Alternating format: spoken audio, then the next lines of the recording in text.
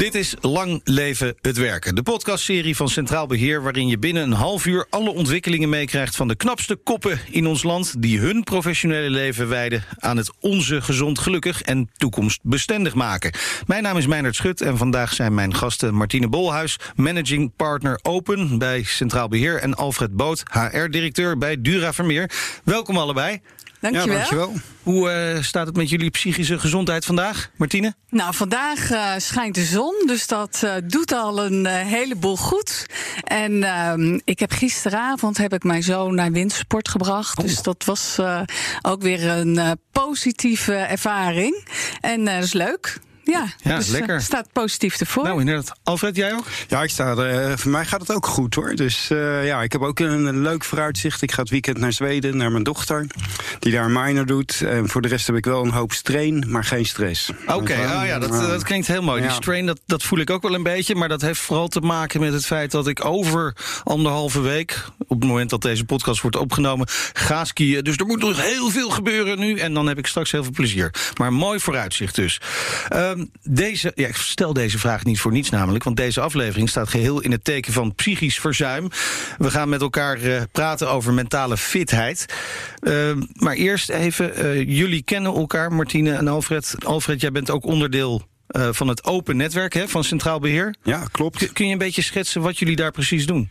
Nou, Open is eigenlijk een netwerkgroep van in dit geval HR-managers en HR-directeuren. En eigenlijk doen wij 2 dingen. Wij hebben af en toe thema's en die thema's die worden dan ingeleid door iemand uit de wetenschap. Ja. En ik werk in de bouw en in de bouw zeggen wij altijd niets is zo praktisch als een goede theorie. Dus dat waardeer ik in ieder geval heel erg. Ja. En daarna wordt dat thema wat dan is ingeleid eigenlijk besproken met collega's. En die collega's die komen uit een hele hoop sectoren. Ja, en daar krijg je zeg maar door een hele hoop input en inspiratie. En dat kan je in je eigen werkomgeving weer gebruiken.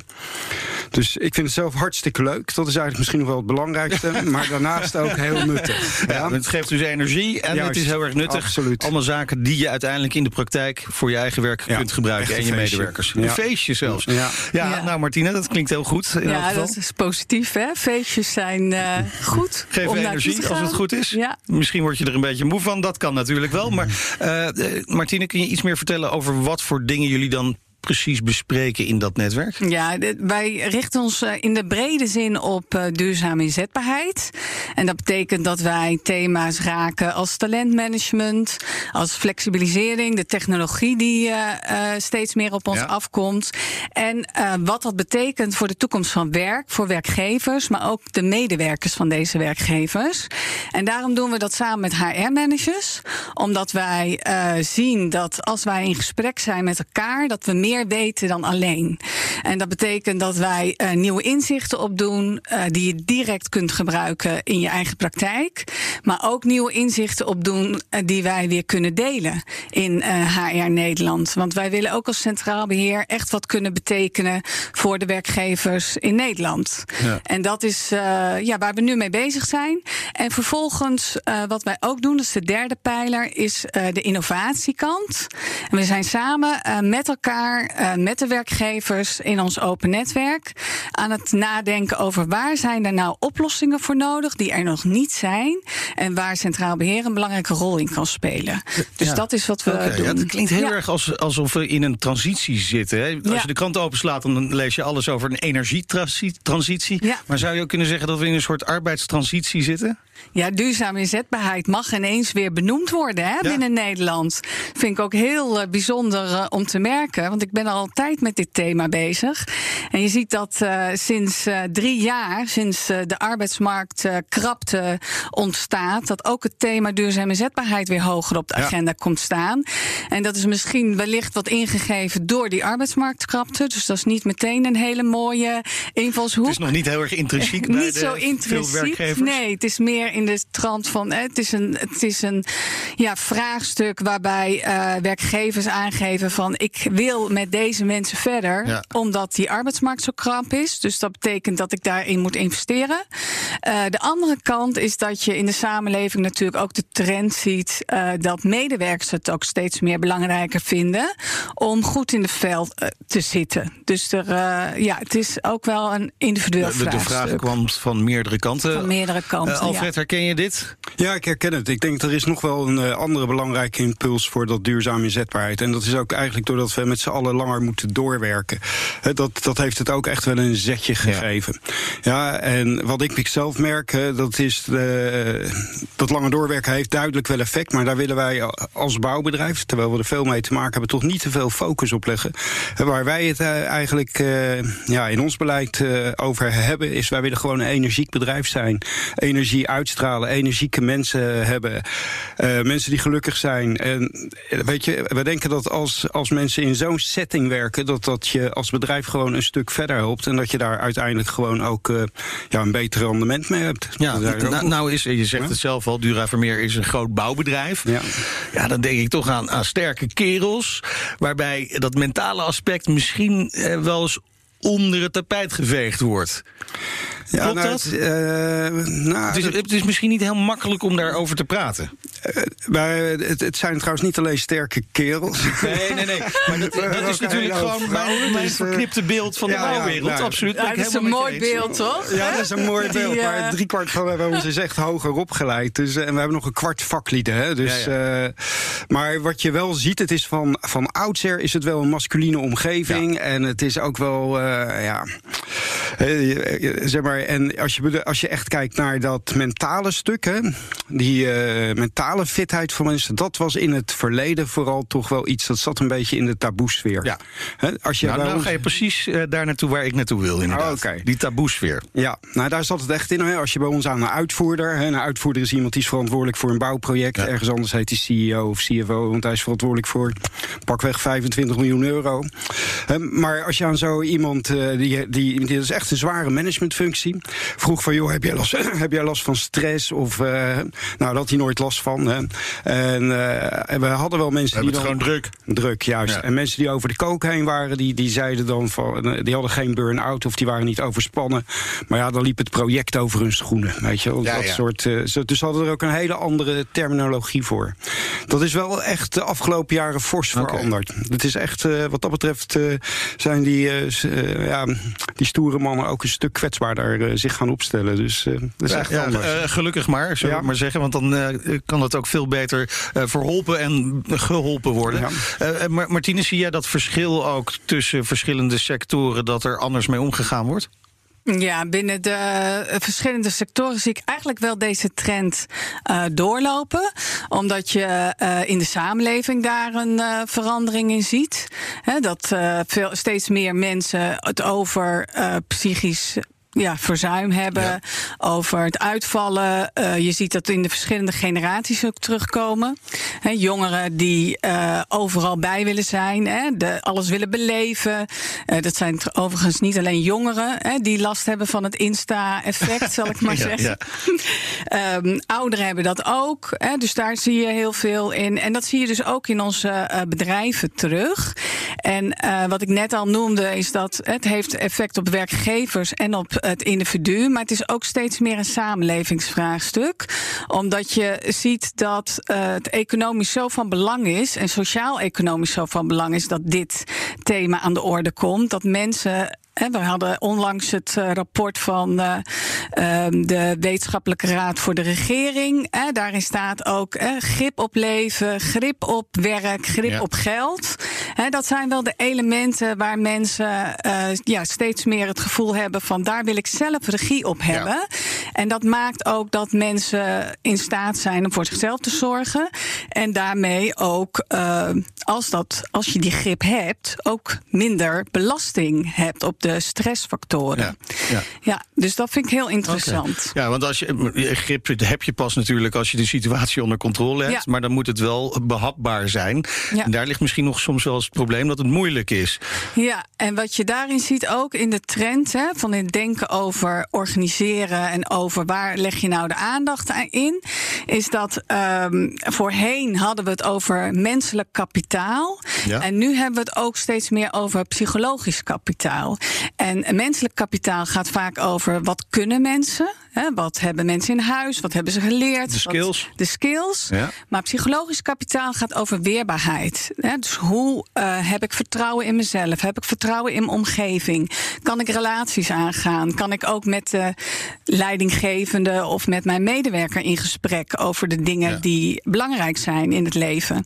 Dus daarin zie je ook een belangrijke trendverschuiving. Ja, Alfred, jij zegt die trendverschuiving die heeft in ieder geval plaatsgevonden ook bij Dura Vermeer. Maar hoe groot is het probleem van psychische gezondheid binnen Dura Vermeer?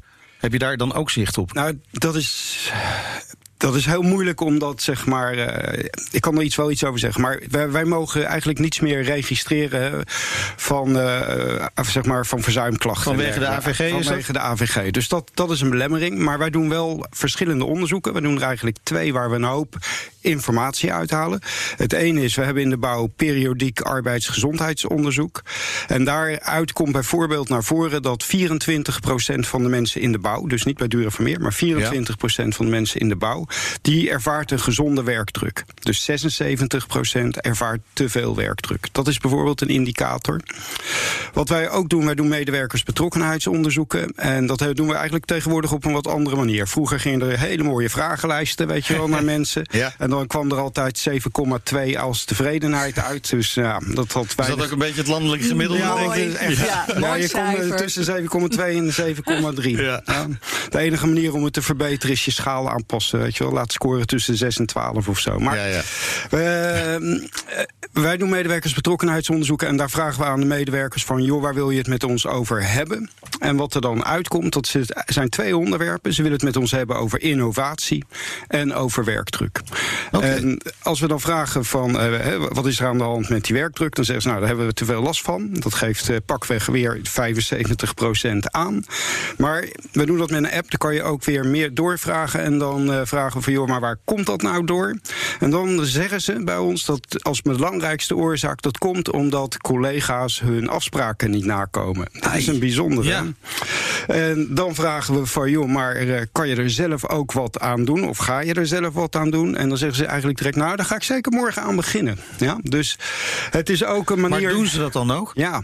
Okay. Dus het aardige van het methodetje is eigenlijk dat je ze direct in de actiestand krijgt. En als ik aan jou vraag van, heb je last van werkdruk? En jij zegt ja, dan voel jij je vervelend, voel ik me vervelend. Ja. En dan, weet je, dan zijn we alle 2, gaan we hier met een rotgevoel weg. En gebeurt er niks. En dit draait het net om. Dus het is net een andere manier voor vragen stellen die wel effect heeft. Maar waar je dus grip door krijgt op de situatie. Een beetje. Een beetje. Zie je dan ook die cijfers verbeteren uiteindelijk? Nou, we zijn daar nog eigenlijk te kort voor bezig. We hebben voor onszelf wel een, dat heet tegenwoordig KPI voor neergezet, dat we daar 10% verbetering willen. Maar dat kan ik nog niet zeggen. En we zijn het wel verder gaan analyseren. En we doen tegenwoordig, we bieden onze medewerkers veel interventies aan, heet dat. Ja, ik vroeg net over dat cijfer dat landelijk gemiddelde is. Nou, dat zit er wel inderdaad zo rond dat cijfer. En Martine, herken je dit dan ook van andere situaties, andere bedrijven, andere branches, dat het allemaal eigenlijk best wel vergelijkbaar is? Ja, wat je ziet is met name ook de werkdruk ontstaan, omdat je met minder mensen aan de slag moet. Veel ook in de zorg is dat een klacht. Medewerkers die heel erg bevlogen zijn om het goed te doen. We hebben het tegenwoordig ook veel over bevlogenheid binnen organisaties. Heel belangrijk goed. Het risico van bevlogenheid is dat mensen over hun grenzen kunnen gaan. En dat is wel iets om bespreekbaar te houden in de organisatie. En wat mij betreft gaat het dus ook weer over, van heb je daar oog voor als leidinggevende? Heb je daar oog voor met collega's?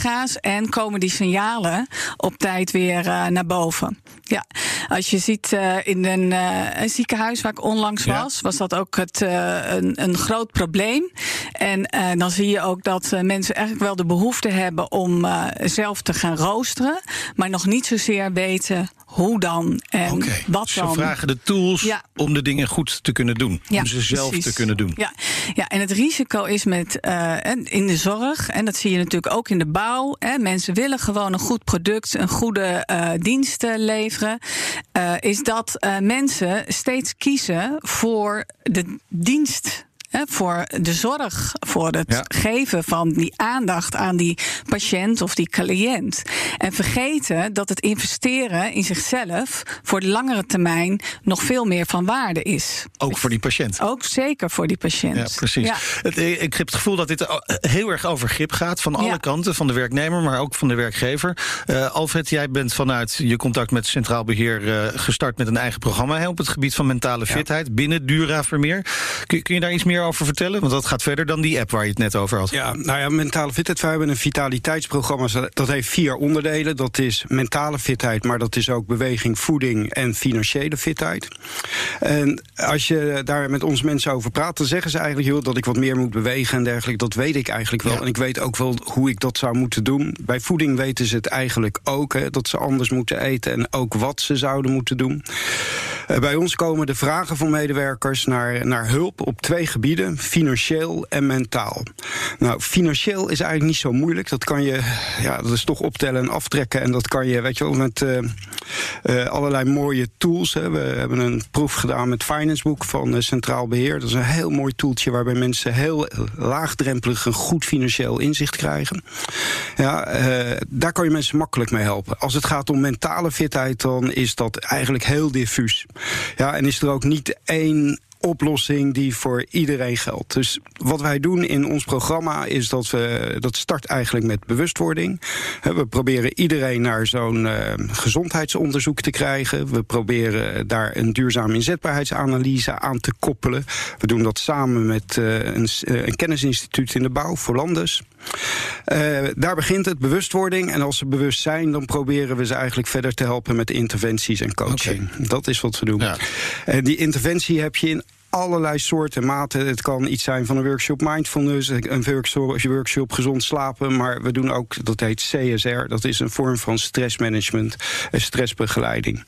Ja, en daar kunnen mensen dan op intekenen. En je ziet dat daar zeg maar veel belangstelling voor is. Ja, en met name dat stressmanagement, dat CSR, dat gaat vrij ver en vrij diep.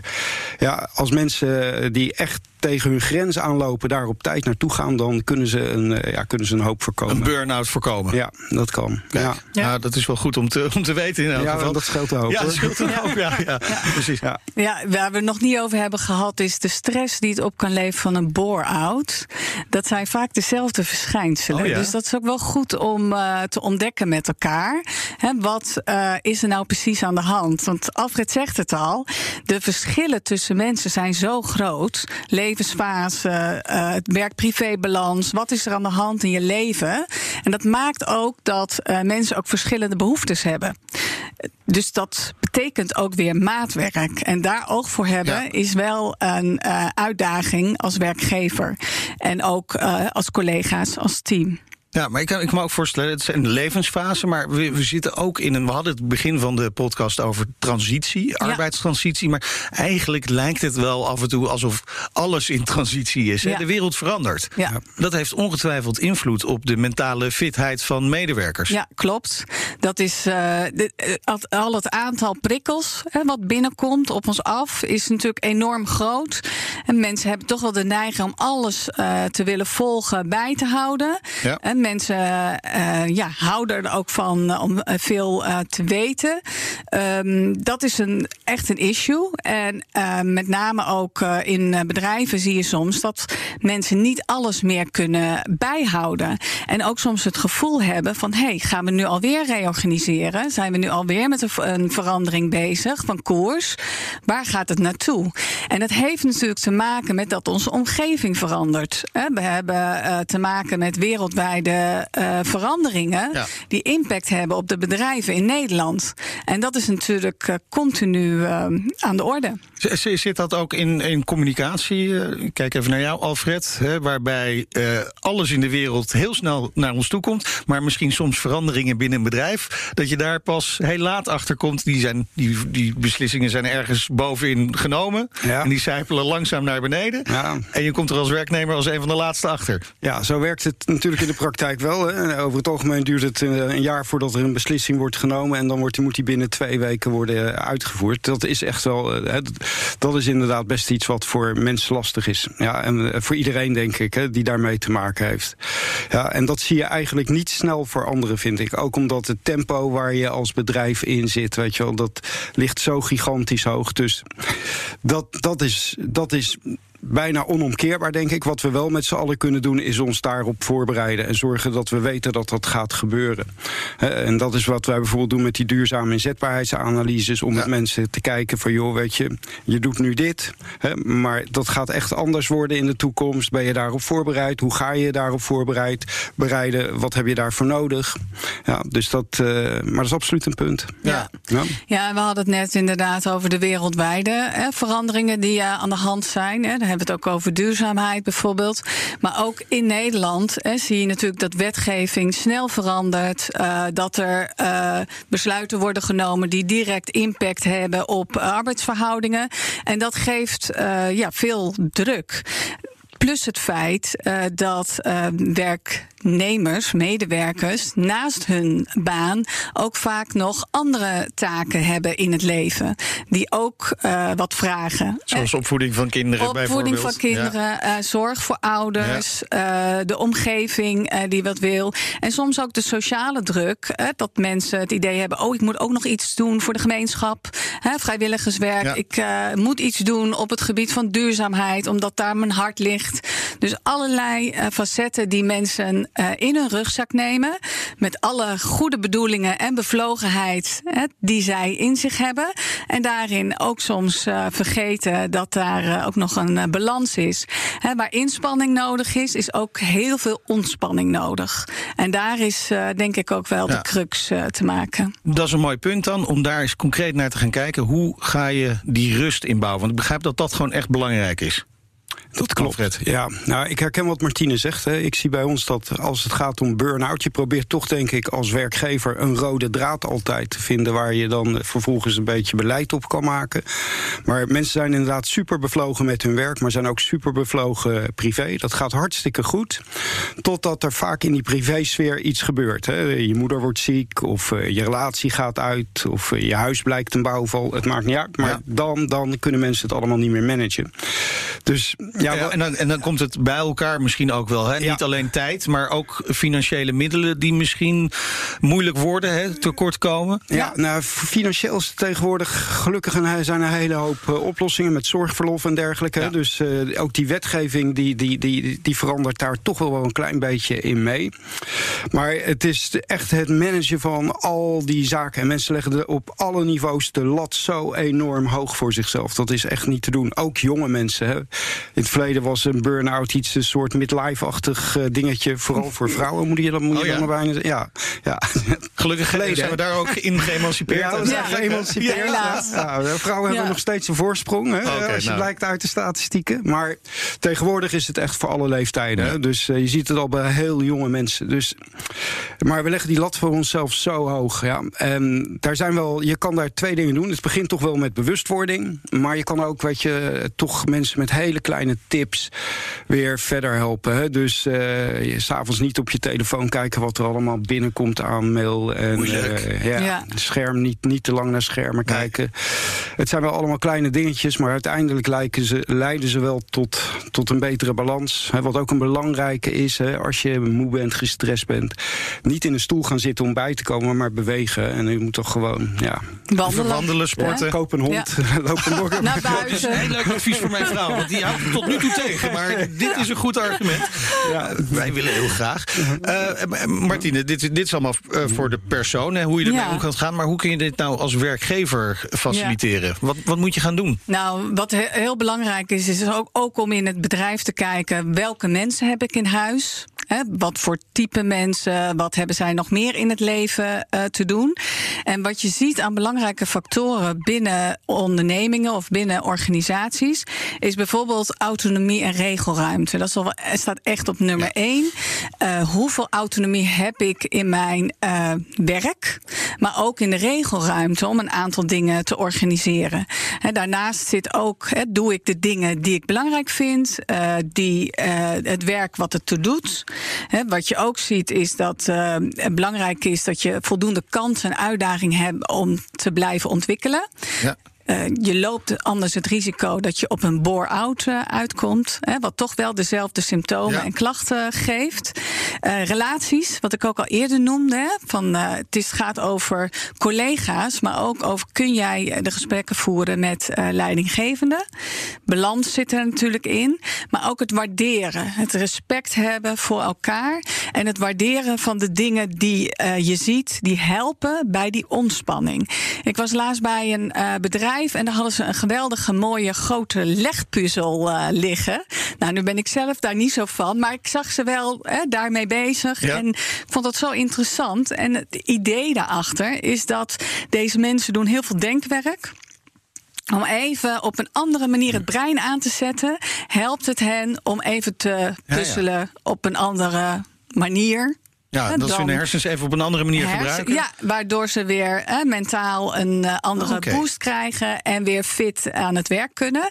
Ja, vond ik echt een heel mooi voorbeeld. Ja, ik las ook nog een ander voorbeeld wat jij gaf, was over een zorginstelling waarbij de mensen veel werkdruk ervoeren. En dat had uiteindelijk gewoon met een wastafeltje te maken. Ja, dat is ook een hele interessante. Dat gaat eigenlijk over het systemisch denken.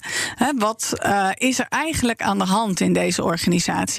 Dit team had veel werkdruk en had te maken met een cliënt die veel spanning ervaarde. En daardoor de medewerkers ook. En de oplossing lag heel eenvoudig in het plaats van een wastafel. Want deze meneer die wilde zo graag zijn eigen wastafel op zijn kamer. Ja. Maar door allerlei structuren lukte dat niet snel genoeg, waardoor die spanning opliep.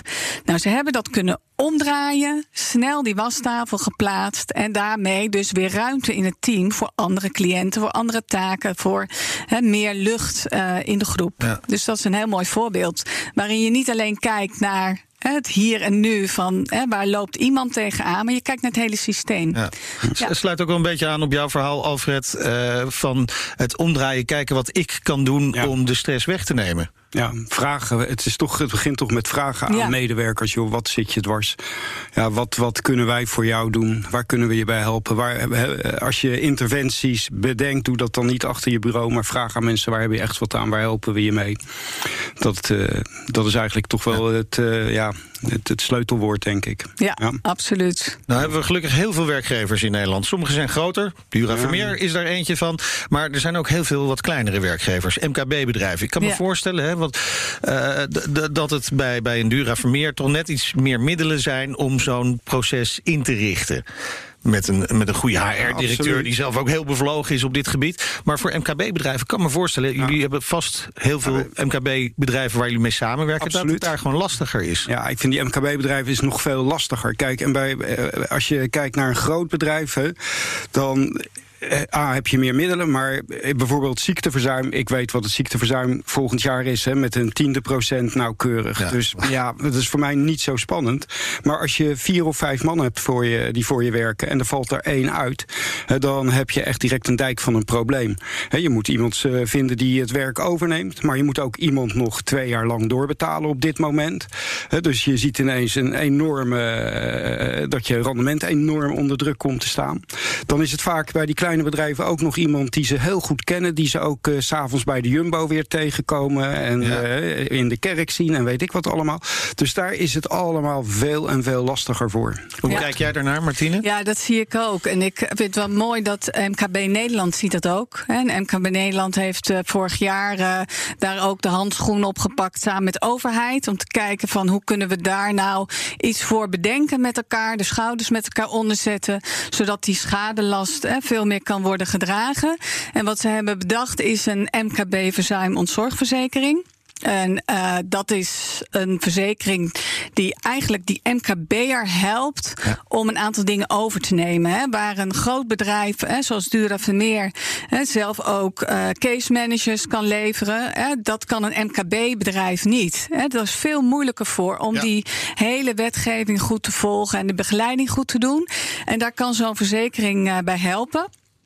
En het leuke is dat de Centraal Beheer mag dan ook het keurmerk sinds eind vorig jaar dragen.